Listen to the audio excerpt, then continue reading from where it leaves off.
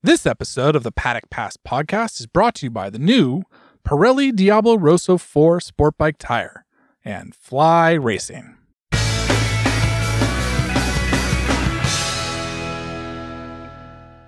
Hello and welcome to the Paddock Pass podcast.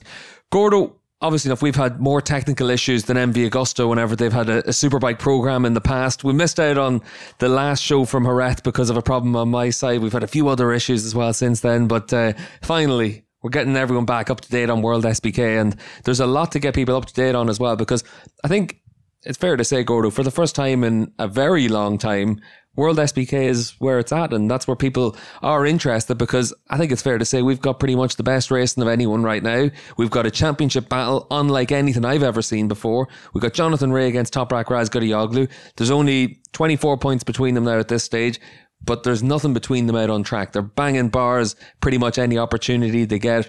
We got a nice bit of needle in the air after what's happened at the last races as well, and it's all setting up really nicely. No, it's great. The season's building.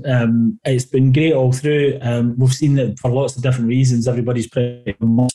Everybody's had their either bad luck or bad judgment, lost points. We've seen people that don't normally crash, like Jonathan, crashing just because he's having to ride so hard, and it's actually problems. So he's losing points that way. And everybody, the rules are great in this class. And almost all the manufacturers are right there. Even Honda are moving forward, and we saw that BMW getting a podium at the weekend. So even the stuff that's on slightly the outside of the immediate battle for first, second and third is still moving in the right direction, which bodes even better for the future, because it's been a great season and I don't see why. Obviously enough, Gordo, we have it where you're on the road. I'm back in Ireland now before heading off to Argentina. So we're doing this on Zoom, but whereabouts are you right now? I'm in a hotel near Schiphol in Amsterdam. Arrived here very late last night, actually this morning, about 1:30. On the road all day, same as I was the day before, which has been fun and not fun all at the same time. An experience. And yeah, just coming back to head home to Scotland tomorrow. You're in Schiphol. It's almost as if David Emmett could make a wee trip down to you, see what it takes to actually organise a test ride for a bike, get himself out there as well, Gordo. I've heard David's been talking about it. All I could say, David, is just I did it on my own bike last year. I've done it on a borrowed bike this year. Very kindly got loaned a Kawasaki to do it this year, which is why I'm back here returning it and then flying home tomorrow. Yes, it should be done. You don't need to do, I think I was going to do 6 races. I ended up doing 5, which was a lot better. It's a lot of time away from home. But yeah, it's one of those things that should be done. It's how people used to go to races in the past as punters. I've just done it the last couple of years, but for expediency, because of COVID reasons, for lots of reasons. But it's also a wee ambition achieved both last year and this year. And I can highly recommend it to anybody. It's harder, but it's more rewarding at the end when you get everything done. Well, I'll tell you what, Gordo, it's been a pretty hard couple of weeks on the road for you. Obviously, we've had Catalunya, we've had Jerez, and we've had the last round in Portimao. I think, obviously, we'd recorded a show about Jerez, and the big talking point in Jerez was the reminder of just how dangerous the sport can be, the realities of close pack racing, the realities of what can happen out on track. And we saw that with Dean Vinales, and we talked a lot about this on the show that we weren't able to actually air because of the technical issues, but just to talk briefly about it again, we saw in Coda in the Moto 3 class a big crash. Obviously we saw what happened in the Super Sport 300 class, but in Portimao we also saw a look at how Race Direction are going to try and approach things going forward. We saw them red flag the Super Pole session for riders cruising around waiting for a tow, and it looks like we're going to have more and more of those kind of penalties going forward. Which is what's required. It's been what's required for a long time.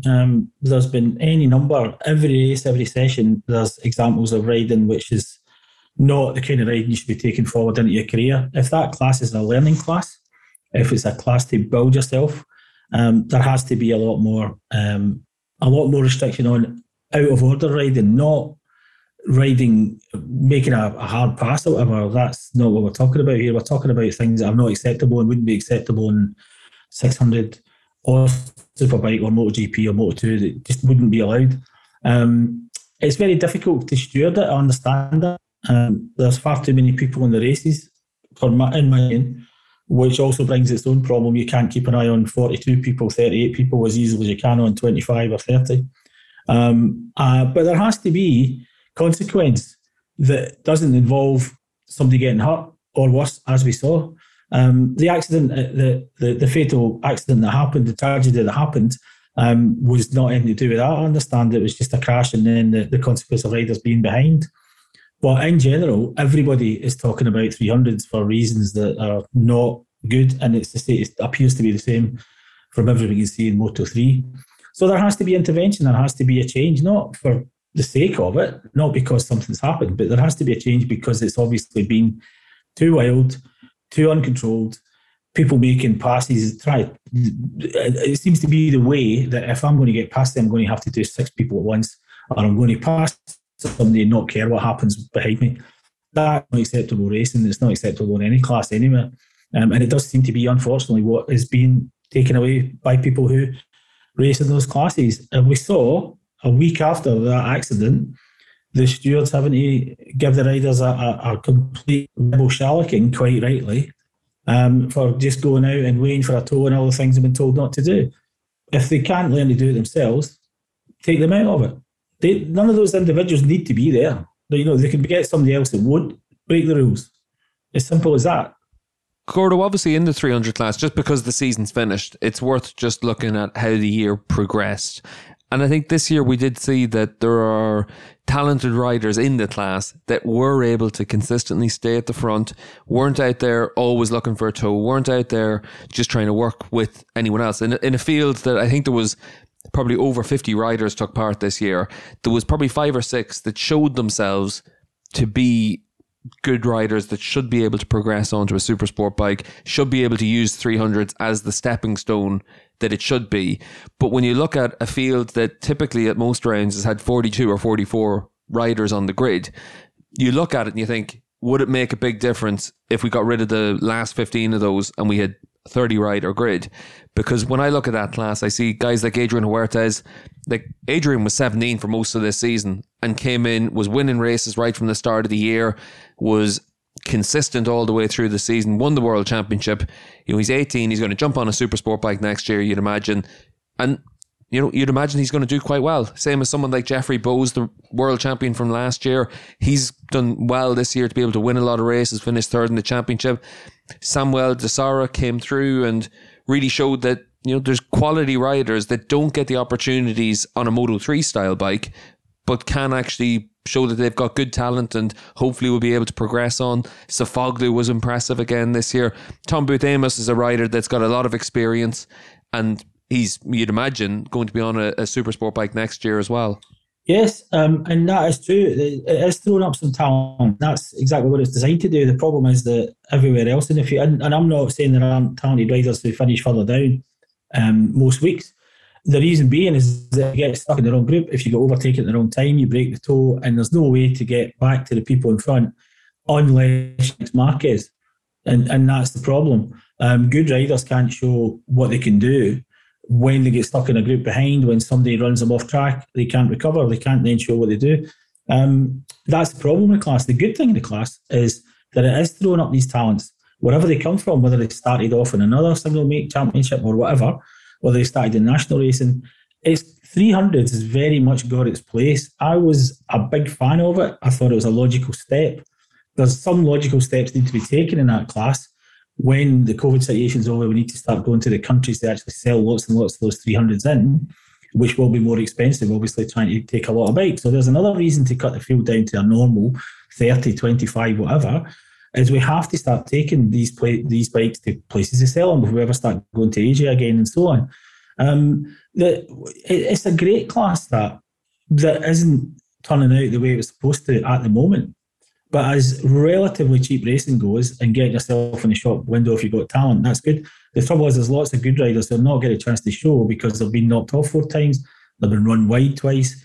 They're just not going to get themselves up the top of the championship. But as you say, I think De Sora is the perfect example because he really did show himself more or less up the front all the time and ended up winning the race at the end of the year. This is the way it's supposed to be in that class. All the other negative stuff can be sorted out. by reduction in numbers, and especially the age thing. It's a world championship. Don't let kids ride in it. It's a world championship. Bring the kids through in other forms of racing when there is as much pressure on them, and put them in the world championship at whatever age you decide is acceptable, 16, 17, 18. All those could pass for an adult in most countries of the world. But 14, 15, I'm not keen on that either. So there's a few things you can do right away there for next year. But, we've obviously had a very dark day at Jerez. But there's also a lot of things to look at in that class and think, right, this is nearly there. It just needs tweaking.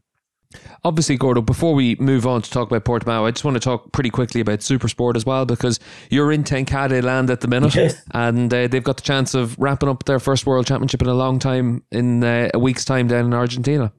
Yeah, and I mean, it's fantastic to see Tenkate back. I mean, I'm a journalist, I don't care who wins, I genuinely don't. It's not up to me. I'm there to tell people what happened and get an insight into what's happening behind the scenes. But Tenkate are an integral part of this championship since they first turned up on the Supersport bikes all those years ago. They've won 9 World Championships. It looks like they're probably going to add the 10th this year. They've done it in a different manufacturer. They've had to go away and come back again almost from scratch. It's a good news story all round if they do win the World Championship. It's a good news story whoever wins the World Championship. What I was quite impressed by, and I thought was a nice twist at the end of the year, was the fact that Odendaal just looked like he was going down, and he fought back really hard at the weekend. And I thought that was good, because it could have been all over. Arithmetically, it could have been all over last weekend, but it wasn't. So they go again to the next one at least. And that was a nice wee twist in the tail. We're having other manufacturers getting podiums. It's still basically Yamaha's winning, because that's the most modern and the most race-oriented and youngest bike.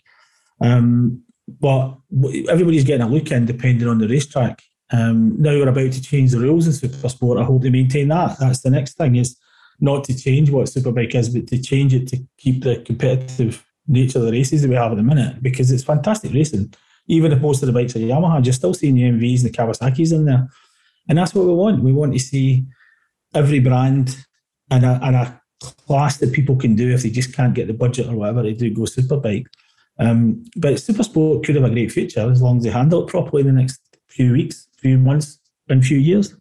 Yeah, because obviously we've got Ducati coming back next year, other manufacturers potentially coming back on the grid as well. I think it's an exciting time for the Supersport class, and it's good because this year has actually been a really good year for Supersport. You mentioned Odendaal, he's come back on form last time out in Portimao. That was great to see. Manuel Gonzalez has shown himself to be a star of the future. It'll be interesting to see if he does move to Moto2 like it looks like. Otherwise, he's going to finish third in the World Championship, you'd imagine, this year. Shows the progress he's made. Oertel's done a good job. Looks like he might be on a superbike next year on an Orlec Kawasaki. Cluzel, Luca Bernardi. We've had Caricasulo as well, obviously a front runner in the past, so there's depth in the class. Krummenacher, there's a lot of good riders there. Rafa de Rosa's come on form lately. We didn't have this excitement in the Supersport class for a long time, so it's good to see what could be coming in the future as well. Gordo, we're going to be taking a break on the show in a couple of minutes time, but I wanted, just before we take a break, to look at another general topic in the World SBK paddock, and that's Garrett Gerloff, because just before we sat down to record, there was the news announced that himself and Les Pearson, as crew chief, have split. Les leaving the GRT Yamaha squad. Definitely doesn't look like this was a decision made by Gerloff or by Pearson. This looks like a decision that was made by Yamaha in general, and it's a strange one from the outside, but what's your reading on it? Well, I haven't had a chance to speak to either of those parties, so I'm working blind, as it were. But I think ultimately there's somebody's decided there must be a change because the results aren't acceptable, considering where they were. We're not even in a situation like this as the first year and the results haven't quite been what you expected. We've seen what Les and Garrett can do together on the Yamaha. It's not happening. Maybe that's fueled even more frustration because they think, well, hold on, we were podiuming in what seems like 5 minutes ago, and now we're not anymore.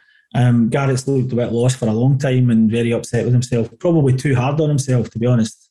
I'm not an agony aunt, but if I had any, and far be from me to advise anybody on anything, but I think Garrett needs to stop beating himself up as much and just worry about the job in hand. But it might explain why he's been so unhappy the last couple of races in particular, if maybe there's been a wind of this.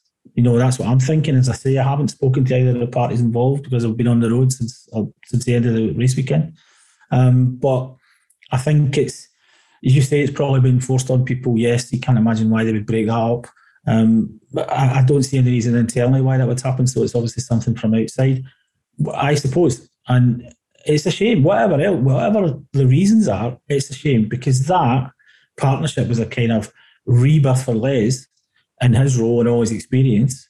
And look at what's happened when Garrett's such an exciting rider and very, very excited to watch.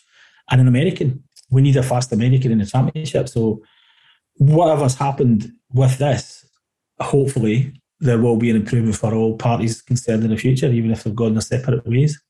Yeah, I do think it's one of those situations where everyone in the paddock wants to see Gerloff succeed. When you're looking at it from a marketing perspective, you want to have an American rider that does well. When you're looking at it from just a talent perspective, he's clearly a really good rider. He showed that up until Assen this year. But he's also clearly shown that he's been read the riot act by Yamaha and he hasn't been able to put it behind him. And whether that's down to, and there are, rumours around the paddock that Yamaha basically told him, if you have another incident with a rider, that's it, you're sitting for the rest of the year. And a racer can't go out with that mentality and do as good a job as they need to do. Gerloff's clearly been impacted by that. He's obviously, like you said, Gordo, had to deal with a lot of criticism. He's had to deal with how he can approach that. And he struggled how to deal with it. And I'd love to see him come through this and have a good end to the season. I don't think it's too likely considering we've had 6 rounds where he's had good pace in practice sessions, but once he's in a race situation, struggles at the start of the race, tries to keep himself out of trouble, and then gradually comes back into it as the race progresses. I think it could well be a case of we're going to have a full reset over the winter. Hopefully he comes back next year as the Garrett Gerloff we saw at the start of the year. But until then, it's one of those situations where for Yamaha, making this change could well be a case of them clearly saying, right, it hasn't worked right now. We need to do something different. And that's nothing about the job that Les has done, because he's clearly done a good job. The bike's been able to work really well. But it's not always just about making the bike work well. It's about making the bike and rider work really well. And I think when you look at, Phil Marin and Toprak Razgatlioglu, when you look at Parariba and Jonathan Ray, the crew chief's job is to get the bike in order, but it's also clearly to work with the rider. And the mental side of racing is so important as well. And, we'll wait and see whether or not this change works, because it'll be interesting to see who Gerloff ends up working with in Argentina for one thing anyway. Yeah, that's the immediate thing. We needs to be seeing how that turns out, whoever he ends up with. I think the most important thing you touched on there is the psychology side of things, in terms of the relationship between a crew chief and his rider. When you get that relationship, it becomes much more than just a technical thing. It's not a feedback loop. You actually, I've had the kind of joy of interviewing a few people recently about this job. And I spoke to Andrew Pitt, and basically he said when he was racing in Australia and he had Pete Doyle as his crew chief, he wanted to please him. He wanted to go out and do well. He wanted to come in and feel that he'd justify all the confidence and effort that had been put into him personally back to his crew chief. He wanted to please him. He wanted to make him as happy as he made himself happy by winning races and doing well.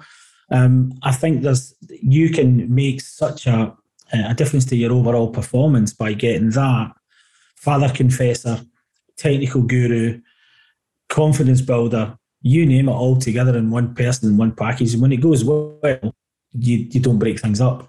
When it's going badly, sometimes it's best for both people involved to make a change.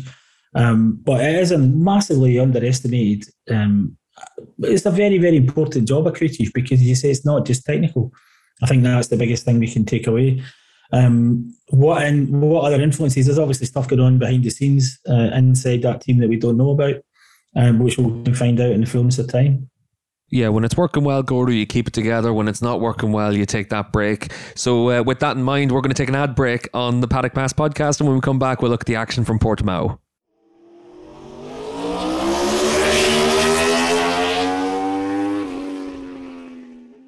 The Pirelli Diablo Rosso 4 is the newest addition to the popular Diablo Rosso family, and is specifically designed for sport bike, hypernaked, and crossover motorcycles. Giving riders a superior level of grip, The Pirelli Diablo Rosso 4 gives precise feedback and control in both wet and dry conditions, raising the benchmark for high-performance sport tires on the road. Available in a wide range of sizes, the Pirelli Diablo Rosso 4 is the culmination of nearly 20 years of testing and R&D in the factory, on the roads, and on the track with World Superbike. Visit your local dealer or online retailer and pick up a set today. Welcome back to the Paddock Pass podcast. And Gordo, we've looked at 300 Supersport and then the overall look at Yamaha and Garrett Gerloff. Now we finally get to go into the nitty gritty of last weekend in Portimao. We'll talk a little bit about Jerez as well. We'll just blend the last two rounds together. But Jonathan Rea versus Toprak Razgatlioglu, it's gotten a little bit spicy over the last couple of rounds. Yeah, it's beginning to get personal because there's so much at stake. Obviously, the two riders that involved, three riders actually, because Scott Redding is quite happy that you get his tongue out and lash people with it when he feels like it, much to everyone's amusement. It's a side of racing we haven't seen that much. We've had the odd fallout with Johnny and a few of his rivals in the past, but this is proper. This is the real deal. This is the World Championship at stake. And it's great, it's not quite two boxers bad-mouthing each other before they do the kind of weigh-in contest, but there's a bit of barb going on. We saw, for example, Toprak jumping off the bike and cleaning a bit of the green track limits thing, which was obviously a dig towards Kawasaki and Jonathan about him being pinged by them to race control in Assen, which was funny when we saw it. And then when Johnny won that final race, he stopped in the same bit of tarmac and did a big burnout and made it dirty again. So those two things are obviously messages to each other, and there is a bit of spice going on in the verbals and the we're getting the benefit of it in the media debriefs after the races and sessions when they're talking about each other. They haven't. I don't think they've declared open warfare on each other, but on track and certainly off track, things have turned up a notch. But everything's at stake. It would be difficult for it not to, And Gordo, I think that's the big thing, is that there is a world championship to be won, which also means there's a world championship to be lost. And when you look at Rea and Razgatlioglu, they've both put themselves in a position to win this championship. Obviously, Scott Redding is still there with a chance of it, but it's a very limited chance at this stage with only 2 rounds to go. Scott just wants to be able to sign off the season on a high. I think he did that last week in Portimao, 3 second place finishes. He was right there all the way through. But I thought what was probably the most interesting thing from the weekend was that on Saturday's race, Redding was pretty clear that he was angry with the way that the racing has evolved over the course of this year. He said on Sunday he was just going to go in there and not take any shit, and he was going to attack Toprak. He was going to give Toprak back exactly what he gets. Johnny said the same thing as well. So we've got 3 riders now really very keen to ride each other as hard as possible. Toprak said all the way through this season, this is how I ride. I'm not going to change for anyone.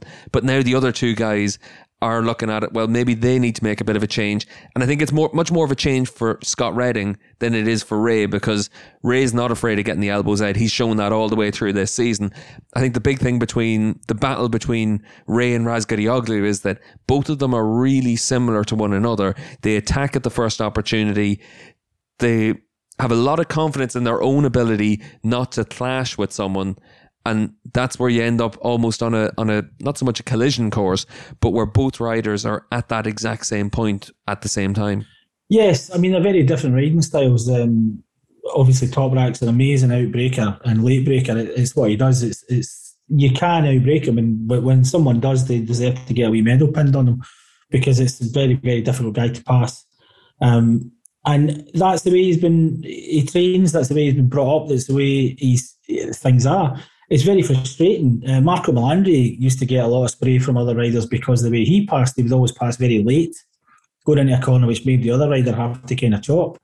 What Toprak's doing is basically just going for every gap. Sometimes he wants to there, sometimes he wants it's not there. Every rider has made a block pass on their rivals.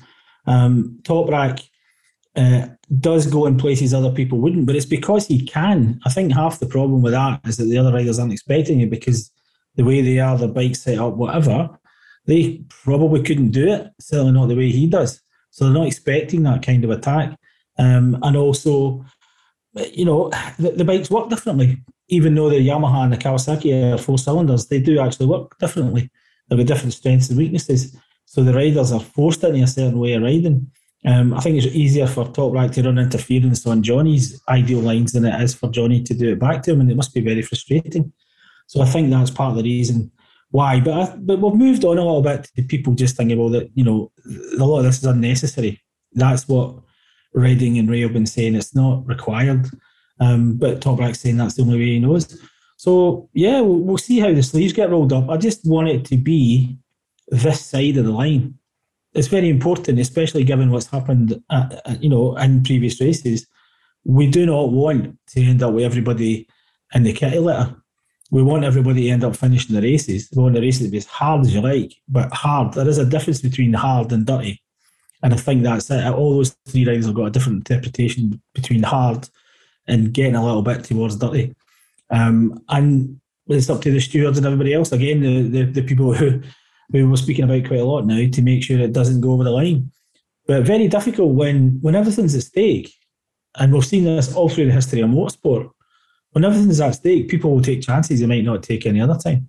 So yeah, we're in for a bit of I think we really are in for a bit of a scrap. I think if that first race on Sunday in Portugal hadn't been wet, we might have seen a lot more fireworks in a 10-lap race than we did. Because it was wet, it didn't turn out and Johnny crashed. It didn't transpire.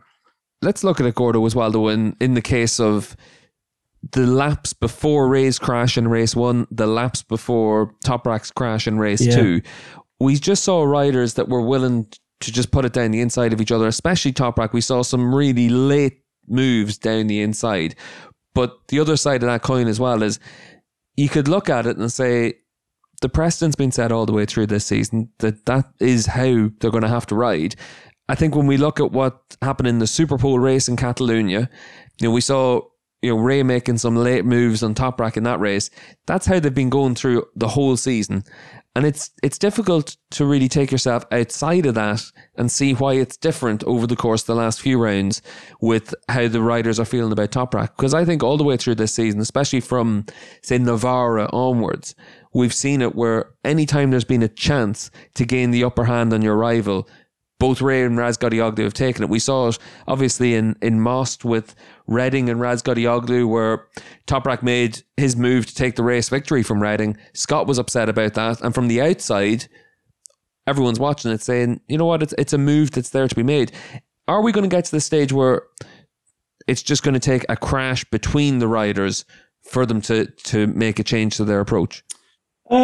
Possibly, but I think there's certainly been a lot of tactile action. And again, the riders are experienced enough to know when the ultimate risk for that is and when it's a little bit safer to do it and so on. But racing is too unpredictable. When everybody's racing that close to the edge, one little thing causes a chain reaction.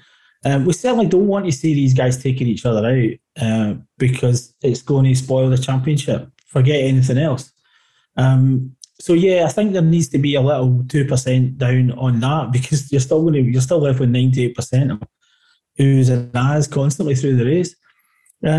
It's just a fine line between what's acceptable and what isn't. So far, there hasn't been any official input to say no, that's too much, and there hasn't been any real silliness. But it is winding up. I mean, we talk about it a lot because the riders are talking about it now and it's in the public domain. But the riders are always going to ride hard. When the World Championship's at stake and there's fewer points to claw back, people are going to start getting a bit more desperate to get the points they need to get or defend, especially when they're losing points. When they're losing points either through falls or technical problems, it's not it's the rider's fault if he falls. But if he's been forced to ride a certain way and that means it's going to be more possibility to fall, then the rider's going to feel he has to do that. If it's a technical thing, how frustrating must that be? To say, well, I need to make those points back. But yeah, I mean, the spice is great. It's great that they're all having a bit of verbals with each other, but I just don't want it to cross the line because the sport's dangerous enough. We don't need any more danger. The thrills and the excitement and the close action and the elbows and stuff, great. As long as everybody involved is staying the right side of the line. As I said earlier, I think it's just that all three riders are going to have a different interpretation of what is the line. Just when we look at race 1, for instance, Gordo, we saw, I think it's fair to say, a real red mist come down on Jonathan Ray in that race, and caution was thrown to the wind. and then we saw the crash as well. And obviously it was a bit strange that we saw Toprak and Ray have the same crash, or crashed at the same point. Obviously very different reasons. Jonathan had his own crash. Toprak obviously had the fender issue. But that opening race, I think it was fair to say that we saw a lot of times where Ray was right on the limit. We saw feet off the peg. We saw a few big moments down in towards turn one, and then we saw the crash. Yeah. Johnny felt he was getting beaten up, and all the good work he was doing was being negated by other people. A certain blue bike. So that's why he was so frustrated and ended up making a mistake by going into that final corner a bit too hot. He admits that. It's not my opinion. He's already said what happened in that crash, but he felt he had to get away. He just maybe chose the wrong point to do it, to try and get away in front at the start of the straight, where he was obviously losing quite a bit to both riders that were behind him. The issue for Jonathan in the second race was taking his chances to try and get away from the riders behind in a different place. That's what he was planning to do in race two. That's what he did wrong in the first long race. And obviously, he just took too much break in the Super Pole race and crashed in that as well. So, yes, it shows the frustration, and it shows that Johnny's rattled. People have been saying it on social media all week, and they're absolutely right. Johnny's been rattled by this season. Well, he has. He's a pretty cool customer. He's not quite as laid back as Toprak, who's the most laid back person in the room at any one time, except when he gets on the bike. But yes, frustrations breeds mistakes, and that's what was wrong with Jonathan. And he said that himself in both cases. When he crashed at the weekend, it was frustration, it was misjudgment, but because he felt he had to do something, he had to react to something that was being done to him, and he ended up losing all those points. I think if we had Saturday, Sunday all over again, Jonathan would have a very different approach to the weekend, and we would have a much closer championship fight. Obviously enough, Gordo, we saw over the course of the weekend that Ray had two crashes. We saw the crash as well on Sunday in the Super Pole race. And again, this was fairly typical wet weather crash for him, but he did get that get out of jail free card with winning race two and Toprak having his technical issue. Yeah, I mean, there's still a gap in the championship, which is significant enough when you've got 6 races left, but there's 124 points left, I think, right now, and Jonathan's 20-something behind. So nothing's impossible. Nothing's impossible for Reading, by the way, because I seem to remember a certain guy dressed in red coming back in Sugo one year to win the World Championship when he was third. I think he was at least third in the championship going in. Yeah, I think he was third, and nobody fancied it, and he ended up being a champion. So nothing's done yet. Let's not draw that out too far. But ultimately, yes, it would be there would be a much closer championship if there hadn't been mistakes, and whether that's team mistakes or rider mistakes. But there's a lot to play for yet. And get out of jail card, I think that's exactly right. We saw the relief in the faces, the tears rolling down the faces of Kawasaki guys who still believing. I think if something bad had happened to Johnny's points total in that final race, or Toprak had just beaten him by 2 places, then people's heads would have really started going down. But you saw that little fire being restarted again in the Kawasaki camp, because Johnny full scored and Toprak no scored. And it is a team game. You know, it's Kawasaki and KRT versus Yamaha, Pata Yamaha with bricks. It's a team game as well as a rider game. So that's another element of the spice that's coming into it. And they're now looking at being in competition with each other as much as anybody else is on, the actual riders are on track. Did it surprise you, Gordo, to see how the weekend transpired? Yes. And how much it meant to Kawasaki to have picked up that win? It didn't surprise me in the circumstances after seeing the results of the first 2 races, the first race and the Super Pole race. They've been through, teams are very tight, and that team's been together with the same personnel on that side of the garage for 7 years now. They've won 6 World Championships together. They've had the disaster season when Bautista was on a Ducati and absolutely hammered them for the first half of the year, nearly half of the year. But they still, because Johnny was finishing second, third, they never lost touch in the championship. We're in exactly the same situation, but at a very different point in the year, and so on. Everybody understands what is at stake. Can you just put yourself in somebody's position of, you've been world champion with the same person for 6 years, and you're still in the fight now.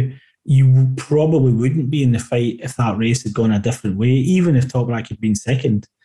all those people that were crying in pit lane and crying in the Parc Fermé, and Perry Weber walking down the pit lane towards Parc Fermé, just in tears. He's a tough little nut. He's an ex-racer. He's a tough little guy, Perry, and he's bawling his eyes out, being consoled by the much younger female tyre technician that KRT's got on board this year. That was a very, very big sort of transformation from what you might expect to be in the old days. And it was very affecting to see that they take it that seriously. None of that was put on, I don't think. I think that's all genuine. They still know that they're in it, and it was done because their boy pulled one out of the bag after having thrown a couple into the kettle earlier. So yeah, I think Johnny's been the reason that they've been winning so much. Finally, and they keep saying it's all down to Johnny, that was Johnny. And he did it for them again. I think that's what the dynamic was. And when we saw those guys and girls as so emotional as they were on the weekend. And Gordo, obviously enough as well, we saw in both Jerez and in Portimao just the impact that it could potentially have in the championship, that Kawasaki were left with only Ray on the grid. We saw obviously in previous rounds, we've started to see Ray and Alex Lowes work together. We saw in the Super Pole session in Jerez, they worked together really well. Both of them put it on the front row of the grid. So it looks like those two sides of the box are starting to work much more in tandem. They can see that you do have to work as a team. It's too competitive now. Yamaha work as a team the whole time. But obviously for Kawasaki, with Lowes having his hand injury, and being ruled out of contention on the Sunday in Jerez, and then not being able to race in Portimao at all, that it's going to be really important for the last two rounds that he's as close to full fitness as he can be, so that he's able to help Ray as well. Yeah, Alex has been had a very tough season after last year's first COVID-affected season, with everything piled up together, all the races together. Obviously, he was expecting, like everybody else in Kawasaki colours, to have an extra few revs. He tested all winter with an extra few revs, and then didn't get them for the season starting. So it didn't start very well. But Lowes has put in some great performances. The trouble is he's been injured quite a lot, more than once, and in more than one area of his body. So that's going to have an effect on someone. It's a big loss for Kawasaki, because Jonathan probably does need a help now. If, for example, Toprak is a bad tyre choice or whatever, maybe Lowes would be second or third. Now there's no Kawasaki realistically going to be in that position unless Alex is back and fully fit.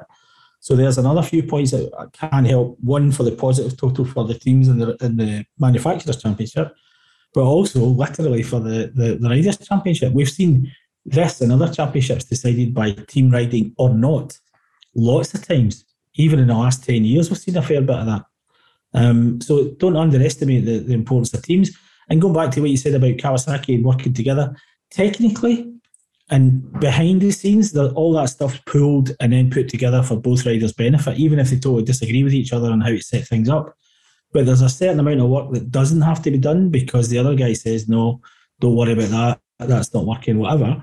I think the two sides of the Kawasaki box, obviously we know very well, are incredibly competitive against each other, but they do behind the scenes understand that they help each other as much as they can and then go racing on Saturday, Sunday. But the rest of it does seem to be quite collaborative. Certainly in the last couple of riders of Kawasaki have had a lot more. But yeah, I think they work together behind the scenes quite well. But the Yamaha thing is much more openly kind of collegiate and cooperative. But I think there's more of that in Kawasaki than we think until we get to the racetrack and actually on the line, and then it's every man for himself. Yeah, it'd be interesting to see how it works now when we get to those final rounds of the year and see if it makes a big impact. Gordo, we're going to take a break on the Paddockcast podcast. When we come back, we're going to wrap up the rest of the action from Portimao.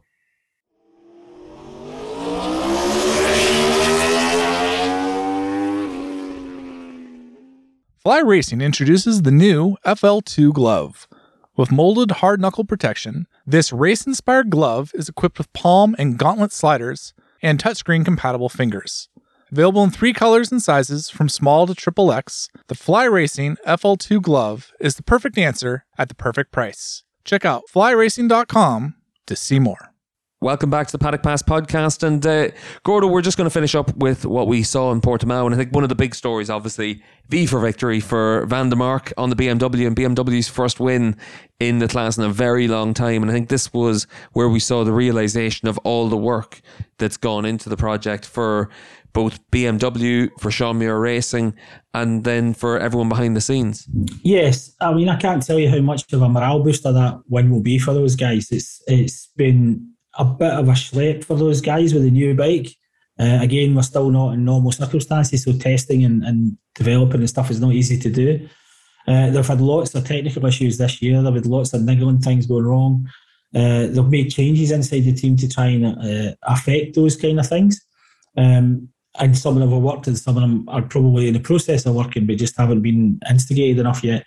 And obviously a lot of races back to back. It's been a bit of for everybody, but especially those with a new bike and enough differences to call it new, it's been a much more difficult year. So that the relief is one thing. The boss was in town, Dr. Schramm, the boss of the head of BMW Motorrad, was there to see it all happening, and then to see the other technical issues they had as well. So that's a good thing that he's seen the good and the bad. So the people are telling him things week to week. He's seen what they're talking about. Yeah, we need everybody to win. A really good championship is where everybody's got a chance of winning. It might only be at certain tracks, and it might only be at certain riders' favourite tracks or whatever. But and it might need the wet weather, but hey, the wet weather's a leveller, and that level went for Michael van der Mark. BMW's had a tough time. Tom's obviously been injured recently. He's done some amazing performances, and then the bike breaks down or the setup's wrong. There's still a fundamental issue at the back of that BMW going into corners, turning, keeping the line. All the riders, no matter whether it's the factory riders, privateer riders, they all say the same thing. So they're still having to work on that. In the wet, obviously those forces are massively reduced. Therefore, the bike's not exhibiting that problem that's caused all the riders various hassles through the year. It's an improving project, it's a developing project, it's certainly very well resourced and should continue to be. The one thing they are quite determined to do is to keep going and keep improving and building. And again, the Yamaha, which is now seen by most people as the best, most rounded bike to be on every weekend, wasn't like that for quite a while. It took a lot of work to get that Yamaha there, but it didn't take a revolution. It took a series of steps forward to then all of a sudden one day, all right, the bike's got no real bad weak points anymore. Therefore, the riders get in, it's much more rideable than it was. So therefore, the riders could go and ride it. And guess what? They could make they're now top of the tree. BMW has got every reason to feel that they've got the potential to be the next bike that makes a step up between them and the Honda. The Honda's shown signs as well. So, yeah, no, it was fantastic to see BMW getting a win because I want to see everybody winning. I don't care who wins, but I would like to see everybody winning, if that makes any sense. It's definitely a lot easier, Gordo, to see people winning whenever there's the resources put in to develop a new bike, an all-new package, a very visually distinguishable difference from last year to this year for the BMW. When you see them go out and spend the money to bring in a Michael van der Mark, spend the money to bring in Scott Redding for next season as well, they're leaving no stone unturned, and that's exactly what you need to see if you want to get involved in a project like that. I think it's fair to say that when the news came out that Scott Redding was signing for BMW, it was met with a lot of derision. It was met with, why would he look to leave Ducati? Obviously, there's a lot goes into it behind the scenes in terms of why a rider would make that decision, but it's also a lot easier to see what the potential is in a project whenever you have a result like this. It might have been wet weather conditions that were able to give van der Mark that opportunity in Portimao, but from lap 2 onwards, it was van der Mark's race to lose, and he went out and he was able to get the job done. Yes, and yeah, the BMW has obviously got enough in it to be able to go and win races. There's no problem there. The resources, the why did Michael van der Mark go and ride BMW? Well, that's still a question that a lot of people will be asking themselves. But I can think of 12 different things, but let's concentrate on one. He saw Toprak coming. Maybe Yamaha were going to end up favouring Toprak, and he would be the guy who, like Alex Lowes, was let go from the team, even though he was getting podium results and the kind of results a factory rider would expect in an era when one rider's dominating. So maybe he was thinking, well, hold on, I might be next. I don't want to be left with nothing. And you then see this new BMW resource. He's told me a couple of times this year, when he looked at what they were willing to put into it and the fact that if you're a rider, you can mould that bike in your shape, not another person's shape. If you're the younger rider and you've got an older rider as a teammate, you think, well, I'm going to be the guy for the future, even if right now we're doing this and this. There was lots of reasons for a rider to look at himself as being number one factory rider in any of the factories. And that's maybe what Michael was thinking. It certainly coloured his thinking in terms of being able to mould the project in his image going forward.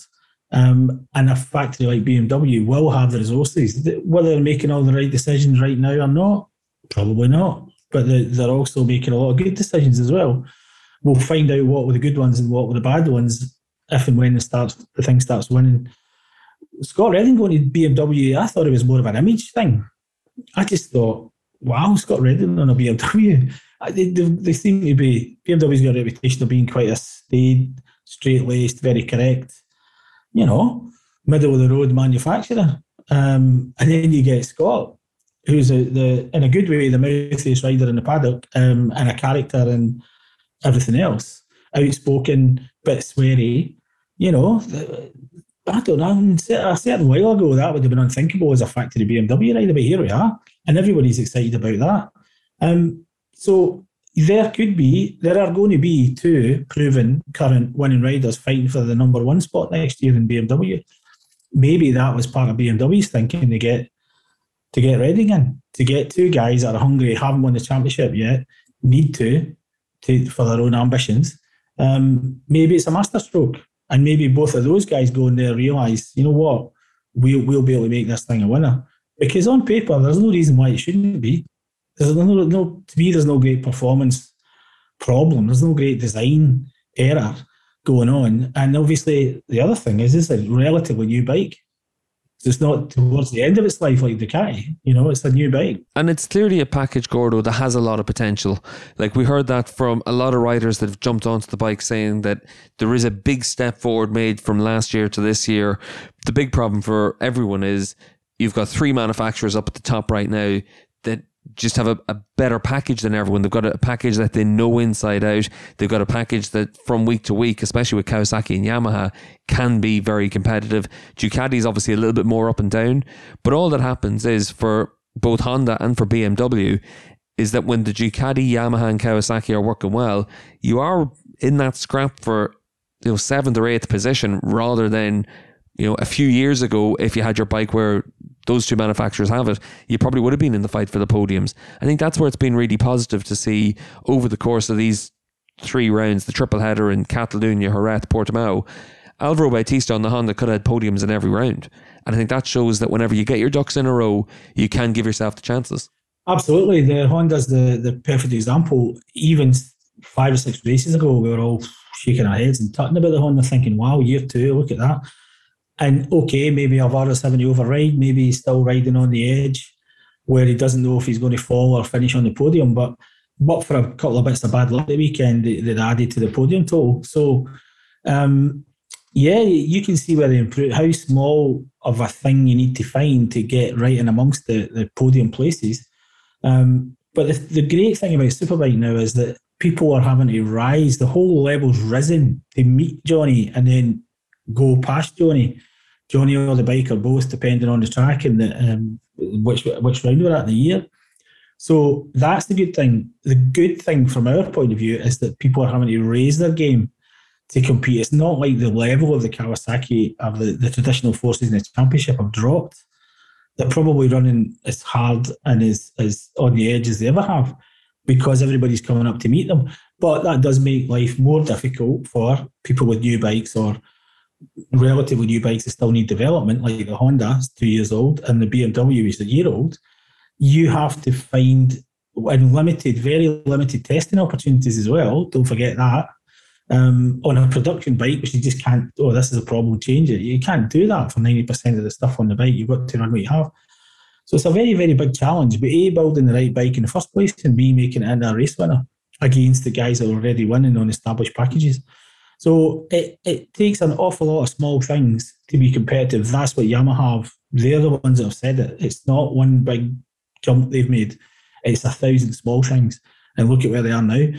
That, if you're Honda, you're seeing the beginnings of that, and we've actually seen a win for the BMW. Okay, in a way, but that's a win, and the Honda on the podium. If that's not a sign that someone's working well, I don't know what is. And obviously enough, Gordo, as well, we saw at the weekend, another big thing for World SBK is that if you get everything ready and you've got a good rider, you can get good results. We saw that again with Go 11. They were able to have effectively 3 podiums with Loris Baz. He lost out in the last one after a penalty for a clash with Bautista. But we saw that if you've got a customer team, you can come in, you can give yourself a good opportunity. If you've got the right rider, an independent team can do well. Yamaha has done that this year, earlier in the year, with Garrett Gerloff. Obviously enough, Loris Baz able to do it this weekend as well. And I think that's really important to be able to see as well. Yeah, I mean, privateers are back. They have been for a little while. The reason being is that your privateer bike is basically your factory bike now, with a couple of things changed. Sometimes the choice of the team, because they've got a particular sponsor who's giving them money, or their own technical development, or whatever. But ultimately, me and you could go and buy competitive race bikes now from at least 3 of the 5 manufacturers. You could just do it. You used to be able to do that in the old days with Ducatis. Expensive. And expensive engines and overhauls and things, but you could go and buy race-winning bikes from Ducati as long as you had people that knew how to run them in the garage. We're getting to that stage now. And Loris was obviously massively motivated the weekend to come and do well, seeing as how he did pretty well in Jerez. He's been on a bike in America which doesn't, they haven't got the tyre to bike to obviously rider experience on those racetracks ratio correct yet. But he still put in some good rides. So when he came back to something that was very familiar in World Superbike, he understood the tyres straight away. The team is obviously showing with Rinaldi 2 years ago, with Chaz this year, that the bike is actually good and the team are good. And when they get everything lined up, they can get those kind of results. The fact he did it 3 times was very impressive. But let's look at Baz when he last rode the Yamaha Superbike as a privateer, going his own way with his team using lots of different technical solutions on their own. He was on the podium multiple times. So, and fighting up the front all the time. Okay, a few crashes every now and again, but Loris Baz is a World Superbike Championship level rider. He's won races. If he was in a factory team, he'd be winning more. So part of me wasn't surprised. When I heard Loris was coming back, I thought, anything's possible. Because when Chaz was fit, even on the Go 11 bike, he got a podium. And when the setup was right, he was competitive. He's very sensitive to setup, Chaz, so it doesn't happen every weekend. But I just knew Loris was going to go well. I didn't know it was going to be quite that good, but I just had a feeling. He obviously didn't make himself any friends with our friend Alvaro Bautista, who I haven't seen as angry in a long time. On Sunday night, he wasn't very happy going back to riding standards again. He really was upset at Loris Baz, and Baz was like, well, it's a racing incident. There was 2 people involved in the incident, totally different views on it. But again, it's another talking point. It's another compelling reason to pay attention to Superbike now. And yeah, I mean, you would feel very aggrieved if you were Bautista, but you would also feel, well, what did I do particularly wrong if you were Baz? But great battles. And again, with a new bike and then a privateer bike, both fighting for podiums. It was great. And obviously, Gordo, we've got now these final 2 rounds of the year. We've got Argentina and Indonesia coming up.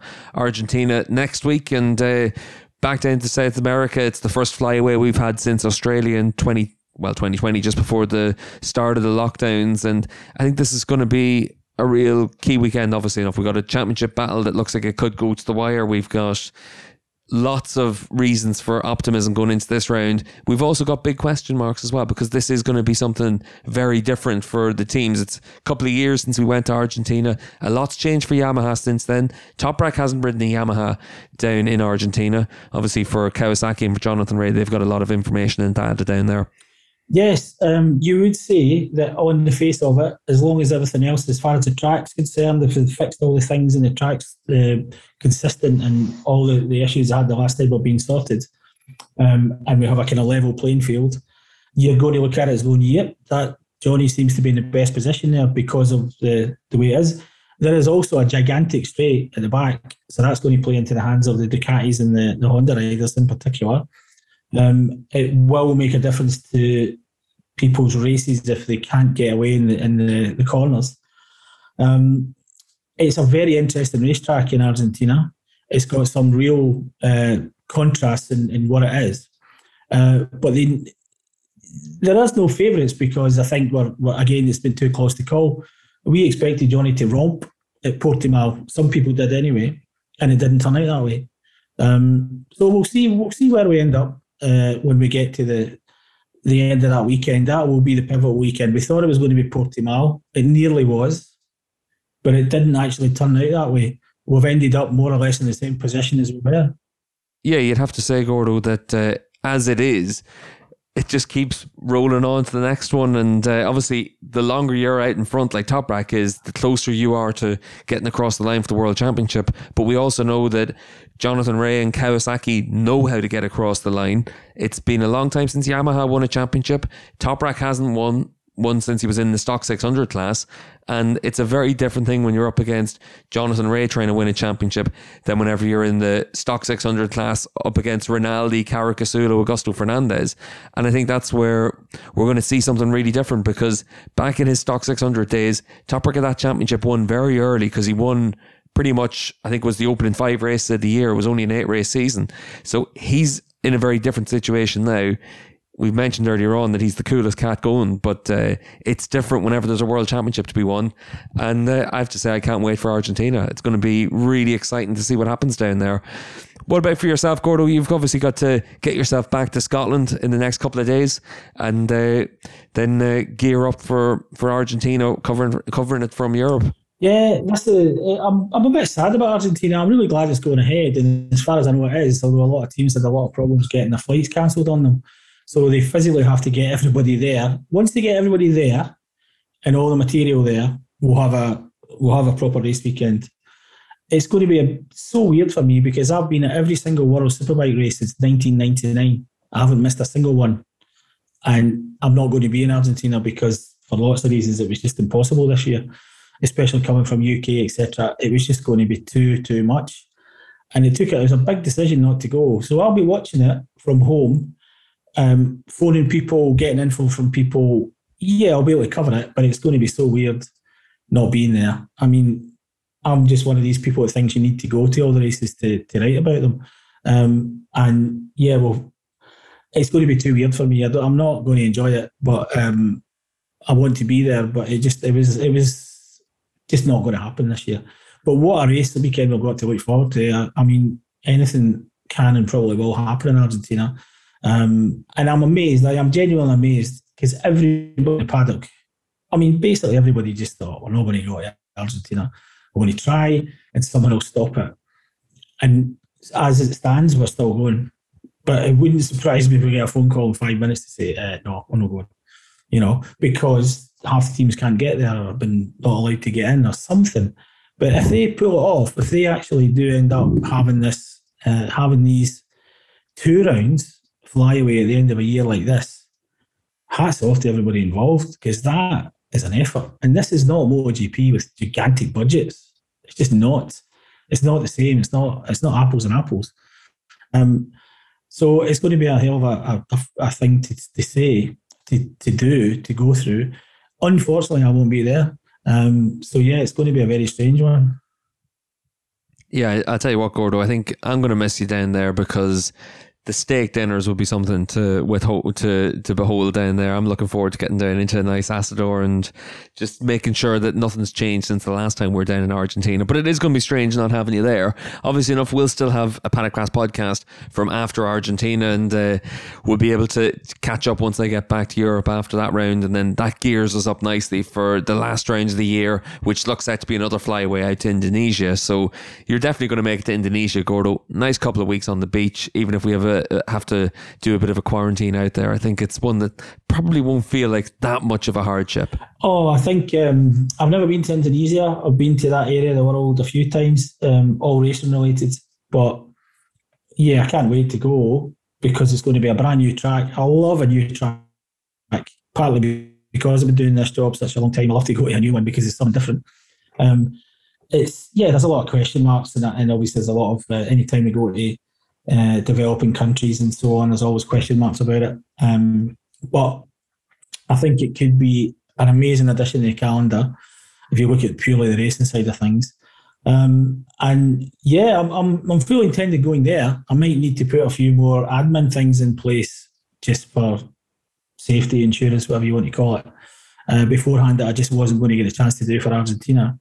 And championship decider, it's another imperative that, do I need to go? Do I not need to go? Yeah, I want to go, and I'm looking forward to going. And I'm really looking forward to going. I really want to go to a championship decider at a new racetrack. These things are definitely things I want to look forward to. 100%, Gordo, and I'm looking forward to catching up with you once we get back. And obviously enough for all of our Paddock Pass podcast listeners, we'll be getting everyone up to date on MotoGP over the course of the next few weeks. We've got the Misano round coming up, so we're going to have a Moto2 and Moto3 review from Coda upcoming. We're going to have obviously this Superbike show. We'll have a preview for the next round of MotoGP at Misano. We'll have the Argentinian Superbike show. We'll also have our Paddock Notes show on Patreon, so check out patreon.com/Paddock Pass podcast, where for $10 a month you can support the podcast, and you can also get a lot of additional content over the course of a MotoGP weekend where Adam, David, Neil and myself sit down on a Zoom call to get everyone up to speed. So check that out. So until the next time in the Paddock Pass podcast, big thank you to Gordon Ritchie for joining us on the show, and a big thank you to everyone for listening to this week's show once again. This episode of the Paddock Pass podcast was produced by Jensen Beeler, David Emmett, Steve English, Neil Morrison, and Adam Wheeler. It was edited by Brian Burnett. Music is provided by The Libertines. All inquiries can be sent via email to team@paddockpasspodcast.com.